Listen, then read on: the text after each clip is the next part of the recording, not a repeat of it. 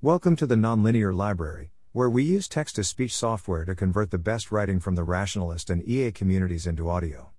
This is 2020 Review, Final Voting, published by Raemon on January 28, 2022 on Less Wrong. Click here to begin voting. Click here for a general overview of the 2020 review. We're now in the final week of the Less Wrong 2020 review. We've had over a month of preliminary voting and discussion. Now it's time to finalize our votes. In this post I cover how to vote, why to vote, and what will happen with the outcome, in no strict order.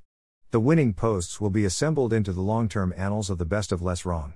This year, each top-rated post will be displayed with a donation button for its author, so readers can directly show their support for posts that were important to them. Quick recap on the review. The Less Wrong review has two major goals. Improve the Less Wrong community's long-term feedback and reward cycle. Build common knowledge about the best ideas we've discovered on Less Wrong. Voting sends a signal about which posts were most important. This can feed into various compilation and distillation efforts. Who can vote?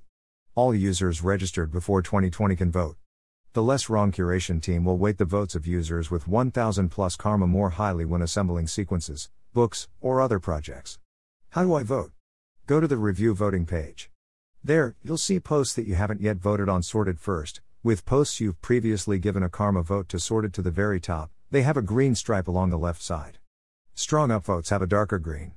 The post will include the reviews that got written about that post. This is intended to help you make an informed vote. You can read reviews that look interesting or highly upvoted to get a better sense of how the post held up. You vote by clicking buttons that assign a post a score. A score of 1 means roughly this post was good. A score of 4 means this post was quite important. A score of 9 means this post was extremely important. A vote of 0 means I don't have a strong opinion. A vote of 4 is 4x as strong as a vote of 1, a vote of 9 is 9x. If you intuitively mark posts as good important/extremely important, you'll probably do fine expressing your votes. Okay, but I'm a nerd and like knowing the details of things. How does this work under the hood? The system is built on top of a quadratic voting system. In quadratic voting, you have a limited number of points to spend. You can vote things more strongly, but the cost of a vote increases at a quadratic rate. So, a vote of 1 costs 1 point. A vote of 4 costs 10 points. A vote of 9 costs 45 points. You have 500 points to spend. If you spend more than 500 points, your votes get proportionally downweighted, which looks like this.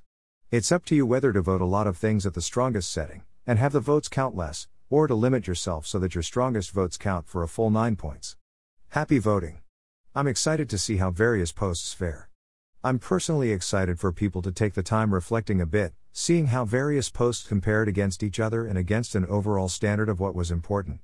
Use your own judgment about what that means, and help shape the long-term record of Less Wrong history. Smile. If you have any questions, bug reports, mild irritations or suggestions on UI improvements, let me know. We're still making the final call of how to make the posts into physical books.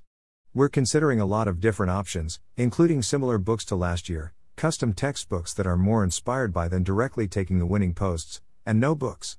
The quadratic formula here is n squared plus n/2, i.e. if n is 4, a medium vote, you get a cost of 10. When you overspend, it divides the cost of all your votes proportionately by x/500, where x is however many points you spent, i.e. if you spent 550 points it'd divide all your vote costs by 1.1. Then, uses the inverse of the quadratic formula to calculate new vote values. Thanks for listening. To help us out with the Nonlinear Library or to learn more, please visit nonlinear.org.